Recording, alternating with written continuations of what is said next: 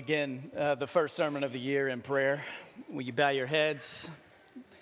Even if it's uncomfortable for you a little bit, will you just open your hands there where you are? Just open them in your lap. God, we come before you with open hearts, open hands. There's a lot of things in 2020. I think we think we know some things that may happen.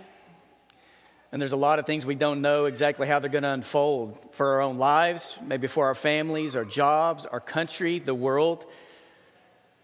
But today, as we gather the first Sunday in 2020, we just want to declare the name of Jesus. You are our confession, and we're not going to swerve from that. So no matter what victories come our way, what successes, what storms, you're our confession. So this morning, I'm asking us as a church to declare Jesus over our wealth, Jesus over our health, Jesus over politics, Jesus over the world, Jesus over our sin. Jesus is our salvation. He is the only way. He has conquered death. He's inviting us into him. And as a church, we declare his name this morning. And everyone said, amen. Happy New Year. Missed a lot of you last week. I know many of you were traveling. Many of you may have been out because of sickness. If you weren't here, I want to encourage you to jump online. Randy and Becky Fowler joined me and shared part of their testimony of the end of 2018 and 2019, and would love for you to hear that. You can jump online and check it out. Jump on our podcast, and you can see that. Back in 2003, I was part of an event called Passion One Day. It was held in Sherman, Texas. Has anybody here ever lived in Sherman, Texas? Anybody? All right, some of you maybe. Sherman's above Dallas, close to Oklahoma. And Passion One Day had launched back a couple of years before I attended in 2003. So we gathered in Sherman, Texas. There was a follower of Jesus who opened up their land, acres and acres of land, for 30 to 40,000 college students to descend upon this area for 2 days of worship and praise. So for over 2 days, around 30 to 40,000 of us slept in tents inland with porta potties and porta showers to worship Jesus. Now, I am urban as you can get, so this is kind of hard for me. I don't like sleeping in tents. I prefer to camp in Hilton hotels, all right, with AC, and I like to camp in places and sleep in places where I'm close to a Walgreens or a fast food restaurant or pizza delivery, not where I'm eating out of ice chests for 2 days. I like to camp in places where there's Charmin toilet paper somewhere close by, not a porta potty that I'm sharing with 30 to 40,000 college students. We got there the first night and we set up our tents, and worship wasn't going to begin until the next day. So thousands of us were gathered in tents all across these fields, but where the worship was going to be, it was roped off, and there was a tower over it. And for 24 hours, they had people standing in the tower, praying prayers and reading the Psalms and declaring certain places throughout the Bible over that field in preparation for worship. So as you slept in your tent, it wasn't loud, so loud that you could hear every word, but you could hear this echo in the distance of something was being declared over the field you were about to worship on, which created anticipation in us that, hey, something's going to happen. Like they are preparing the way for God to encounter people.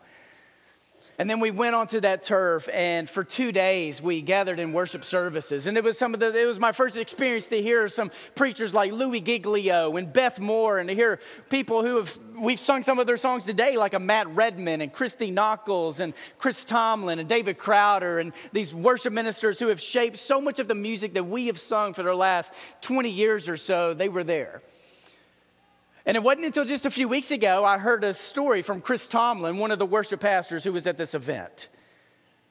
He wrote a song that he wanted to sing for the first time at Passion One Day out in the field in Sherman, Texas.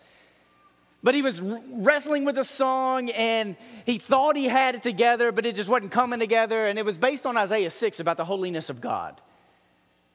And shortly before the event, Louis Giglio came to him, one of his close friends, and Louis Giglio said, hey, how about you also go read Nehemiah 8? So he read Nehemiah 8, which is also about the holiness of God and men and women and children who gathered to worship God. And they stood before God for hours in Nehemiah 8, hearing the word of God read, praying prayers, confessing their sins, honoring God.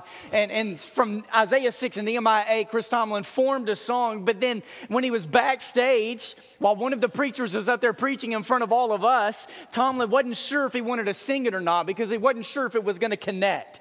So his worship band was prepared to sing it, but he wasn't sure if he wanted to. So they had another song that they were going to audible to if Tomlin didn't feel like singing that one.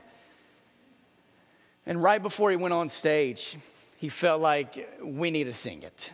And little did he know he was about to introduce a song that would be played and downloaded millions of times and sung in dozens and dozens of countries all over the world that goes like this. We stand and we lift up our hands, for the joy of the Lord is our strength. The first time he introduced this song, the first time he sung it in a worship setting, I was there. So the story goes that as he was singing this song in front of all of us, he closed his eyes because he wasn't sure how it was going to connect. So he was just offering this as an offering before God. And he opened his eyes and he looked out, and what he saw were 30 to 40,000 college students with their hands raised, crying out to God together. Sometimes for you, praise is probably easy, and sometimes praise may be difficult. In a setting like that, praise was fairly easy. And that's one of the first times God really taught me that, hey, God can show up in powerful ways in a cappella settings, and God can do some really mighty things in instrumental settings. God can do things through preachers who grew up all their lives in churches of Christ, and God can do things through people like Louis Giglio and Beth Moore who may know very little about churches of Christ at all. God can do things through people who gather in a field and chose to worship God without moving their body at all, and God could also do things through people who chose to worship God on their face with their hands up, and there was no one judging anybody else because we were there wanting a generation to raise up for Jesus. One thing you do see throughout the entire Bible is that praise echoes throughout the Bible. And there's a lot of times it's not offered as an option. It's offered as a command, like this is just what you do. The Psalms ends, the last 5 Psalms are hallelujah Psalms or hallel Psalms. So they go like this. One of them is Psalm 148. And it's praise the Lord from the heavens. Praise him in the heights above. Praise him all his angels. Praise him all his heavenly hosts. Praise him sun and moon. Praise him all you shining stars. Praise him you highest heavens and you waters above the skies. And it keeps going. You may read Psalm 148 and you may think, wow, how creative for someone to write a psalm like that. Or you may read it and think, that took no creativity at all. It's like someone just praise him and just fill in the blank. Just everything you have is praising God. So here are 4 different Psalms where the word praise shows up. Just look at these. And there are hundreds of times in the Psalms and throughout the Bible the word praise shows up. But in Psalm 69:30 it says, I will praise God's name in song and glorify him with thanksgiving. Psalm 27:6, at his sacred tent, I will sacrifice with shouts of joy. I will sing praises and make music to the Lord. In Psalm 54:6, I will sacrifice a freewill offering to you. I will praise your name for it is good. Psalm 40, verse 3, he put a new song in my mouth, a hymn of praise to our God. Many will see and fear the Lord and put their trust in him. I want you to look at those 4 because in your English versions, that word praise, it's praise. Yet in all 4 of those verses I have on the screen right now, it's a different Hebrew word for each one of them. I'm not trying to confuse you today. But it's kind of like in the Greek, there are 4 different words in Greek, 3 that show up in your Bible about the word love, that we use love for a lot of different things, right? But there are 3 different ways that the New Testament may talk about love. And in the Hebrew, in the Psalms, there are over 7 Hebrew words that are translated into the English word that we have called praise. Now, I don't want to confuse you with this. Like you have no chance to understand the depth of praise, but part of it is you will never understand the depth of praise. God can't be confined to one word that we offer God or that we bring before God. There's no way. If anything, I want you to delight in the fact that praise is such a loaded word, there's no way we could ever wrap our minds or our hearts around it. Because God has done so many great things among us. He's already done enough for us to praise him for the rest of our lives. But what I want you to know is that the different ways Hebrew uses the word that we now call praise, There are times where the Hebrew, what it's saying in these Psalms, even as you look up on the screen, some of them, it is a shout that you offer up before God. Some of it, it's a declaration of allegiance and adoration, and that we are honoring the creator of the world. For sometimes when you read the word praise, it is a form of storytelling, something you are doing so that other people can hear the stories you're telling about God. Sometimes praise is about posture. It's a word that when you see the word, it's about kneeling before God, bowing before God, lifting hands before God, clapping before God, and dare I say, dancing before God. That praise involves your heart, your mind, your body, your past, your present, your future. God has done so much for us to try to capture what this word means. But it doesn't keep the Bible from trying. I preached through the book of Hebrews last fall. And one thing I didn't get to, but in Hebrews 13, last fall, the one thing I didn't get to, in Hebrews 13, the author of Hebrews says this, chapter 13, verse 15, through Jesus, therefore, let us continually offer to God a sacrifice of praise. I think most of you understand what a sacrifice is, and maybe you understand somewhat what praise is. It's adoration, it's affection, it's honoring someone. A sacrifice of praise. I love that phrase. Now, part of what the author of Hebrews is saying throughout the book of Hebrews is, throughout a lot of the Bible, you had to bring a sacrifice before God. And that sacrifice was in the form of an animal that would be slaughtered, and it would stand for your sins being forgiven, and you would have to do that over and over again. So depending on what kind of money you made, you may bring a bull, you may bring a lamb, you may bring pigeons, you may bring doves, you may bring cats and raccoons, and you didn't have cats and raccoons in, but it was animals that you brought before God to be slaughtered. They were sacrifices. And the good news with Jesus is you don't have to do that anymore.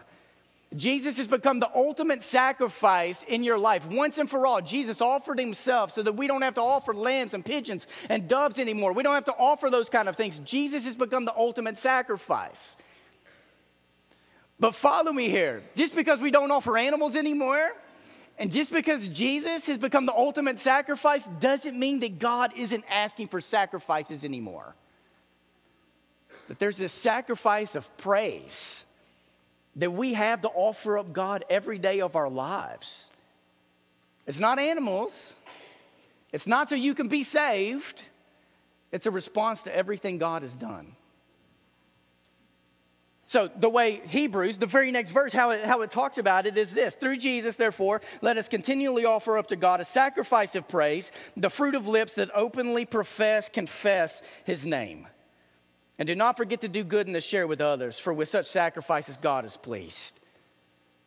So what sacrifice of praise means, the way the author of Hebrews is talking about this is a confession that comes from you about the name of Jesus being the Lord over your life. Because we offer up this sacrifice of praise, this should mean something of how we treat other people around us. That our praise to God aligns us with God in a way where now we are ready to try to dispense goodness throughout the world.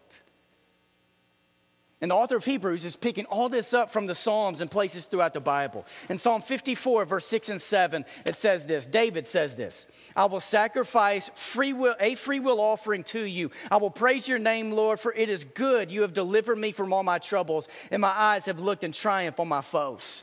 A free will offering was an offering that you could offer up to God at any time. It wasn't just a specific time of year that you were supposed to bring a lamb before God or a sacrifice before God. A free will offering is that you are so propelled or compelled in your life by what God has done that it may not even be a Sunday morning. It may not be the right festival. You just have something you want to offer up to God.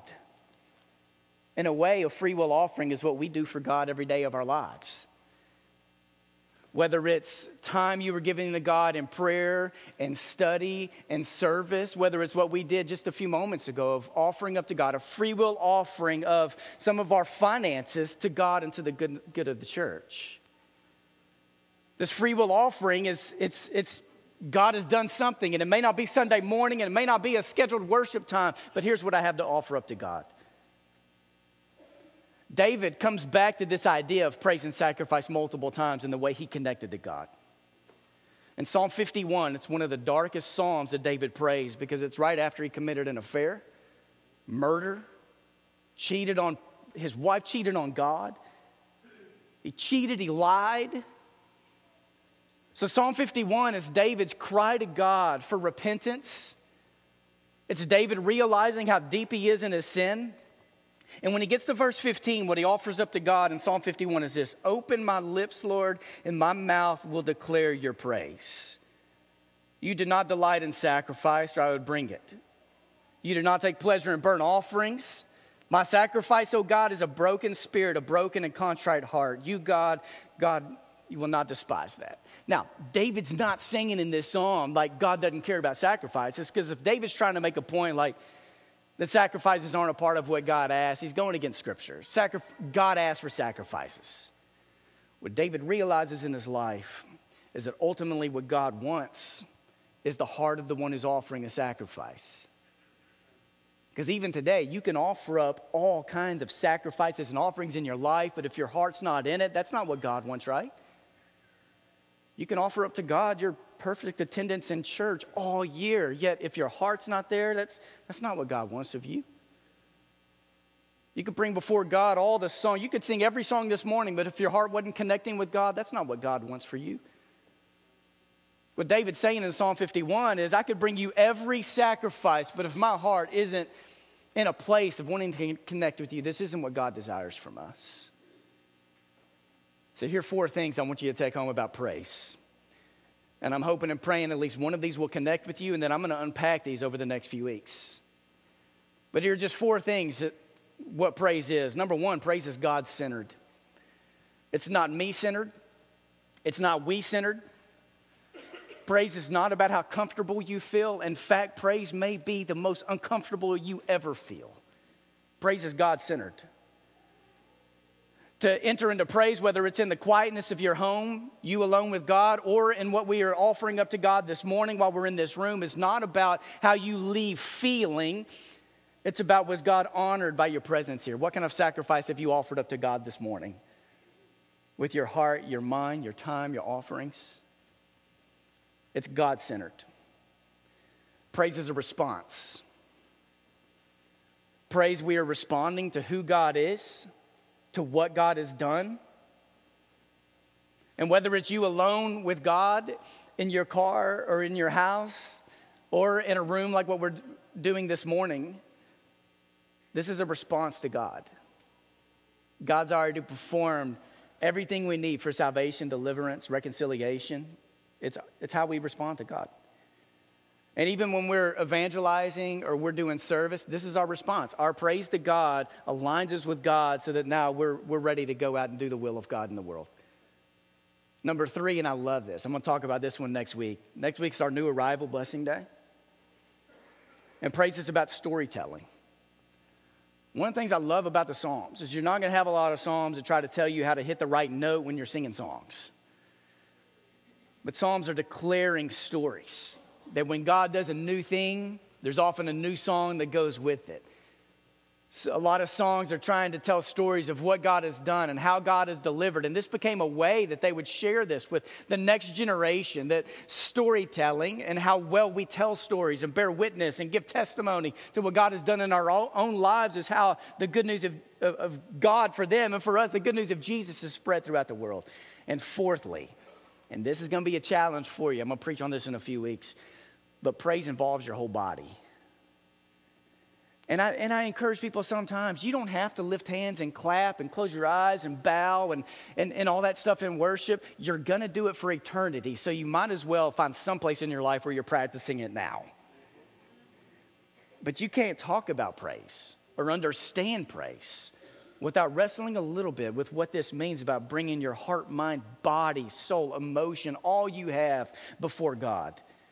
And I often pray it before you. A lot of times in my own life, I have found my heart will follow where my posture takes it.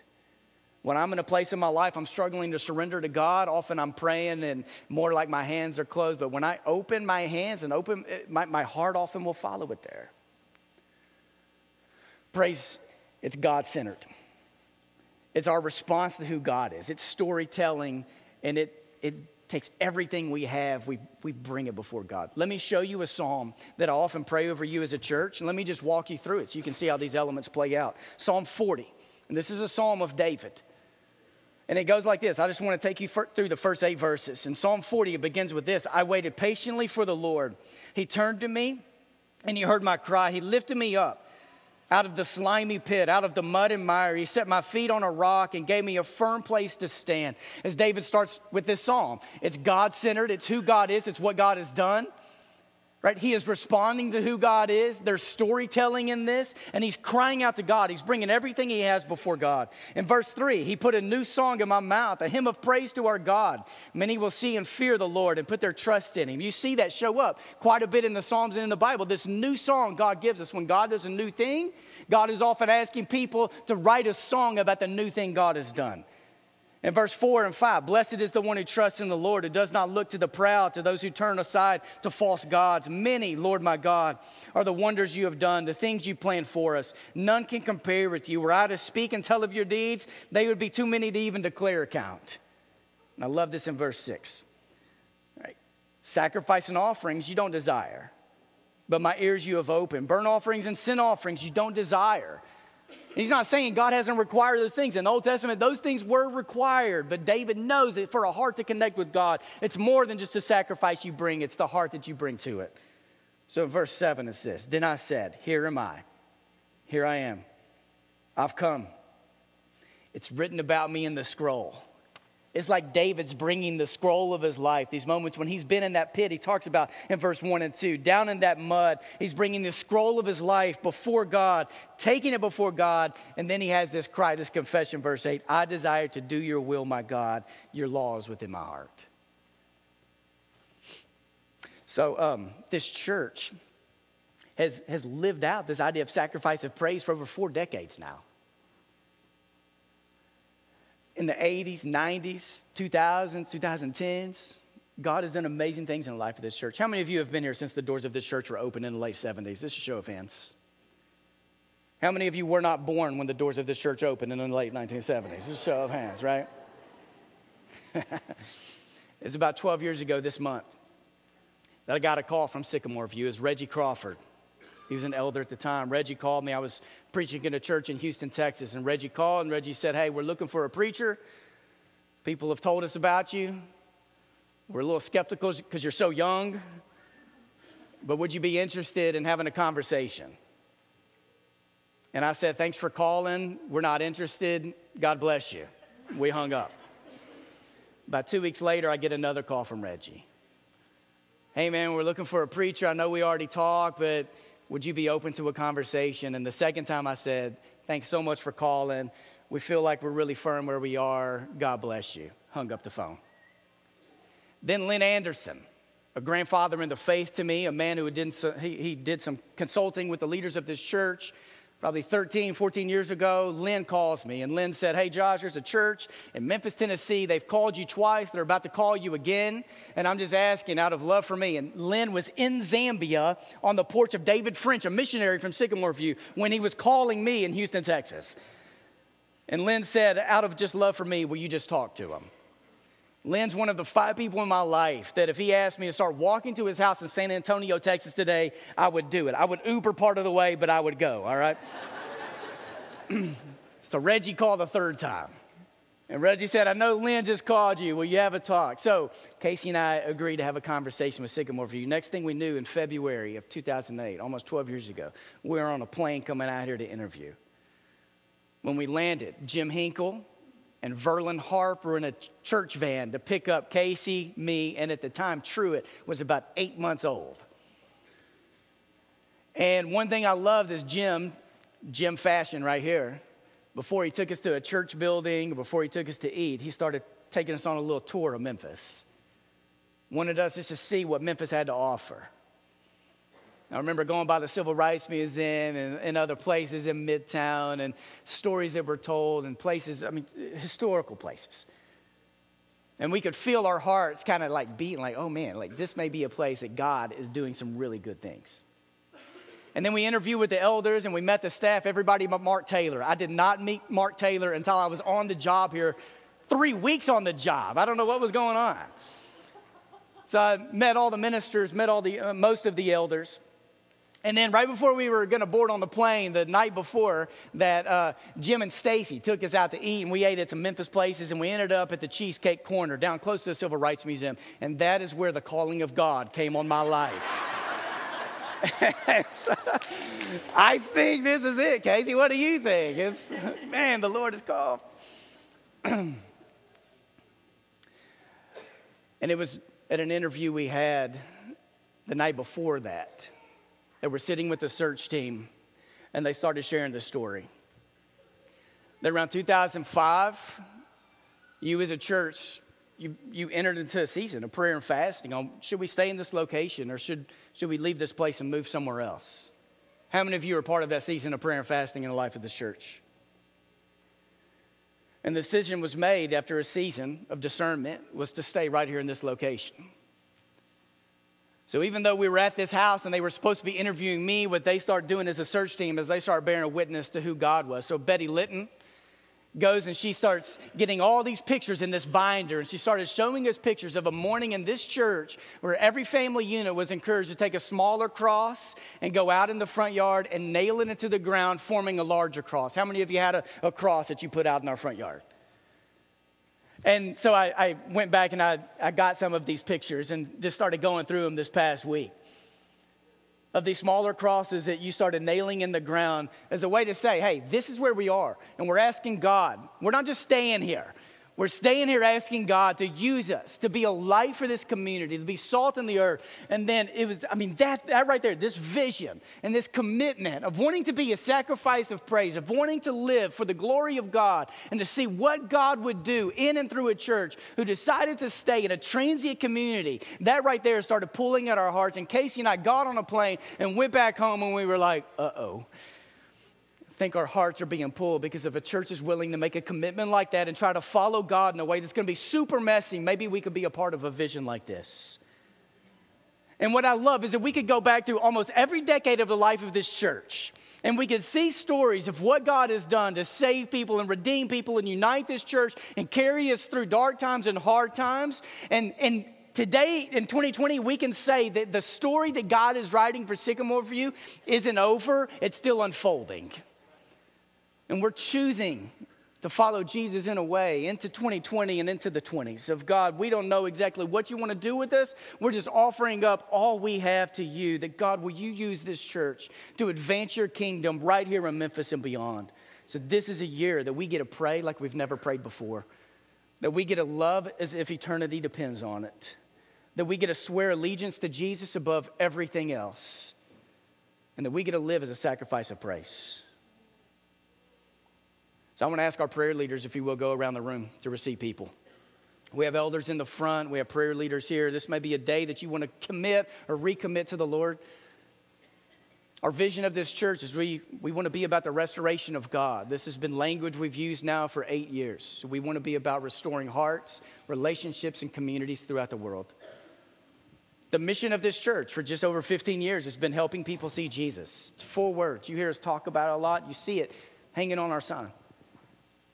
And what we've asked of members and new members now for just over 4 years is our 5 commitments is we're asking you to discover, make a commitment to discover, to connect to a body, whether that's through life groups, small groups, Wednesday night church, a body that is deeply concerned about spiritual formation and growth, to commit to service, to commit to giving, and to go into the world. And as we do this and commit to this, we wait and see what God will do. Let's stand together. Let's sing a song.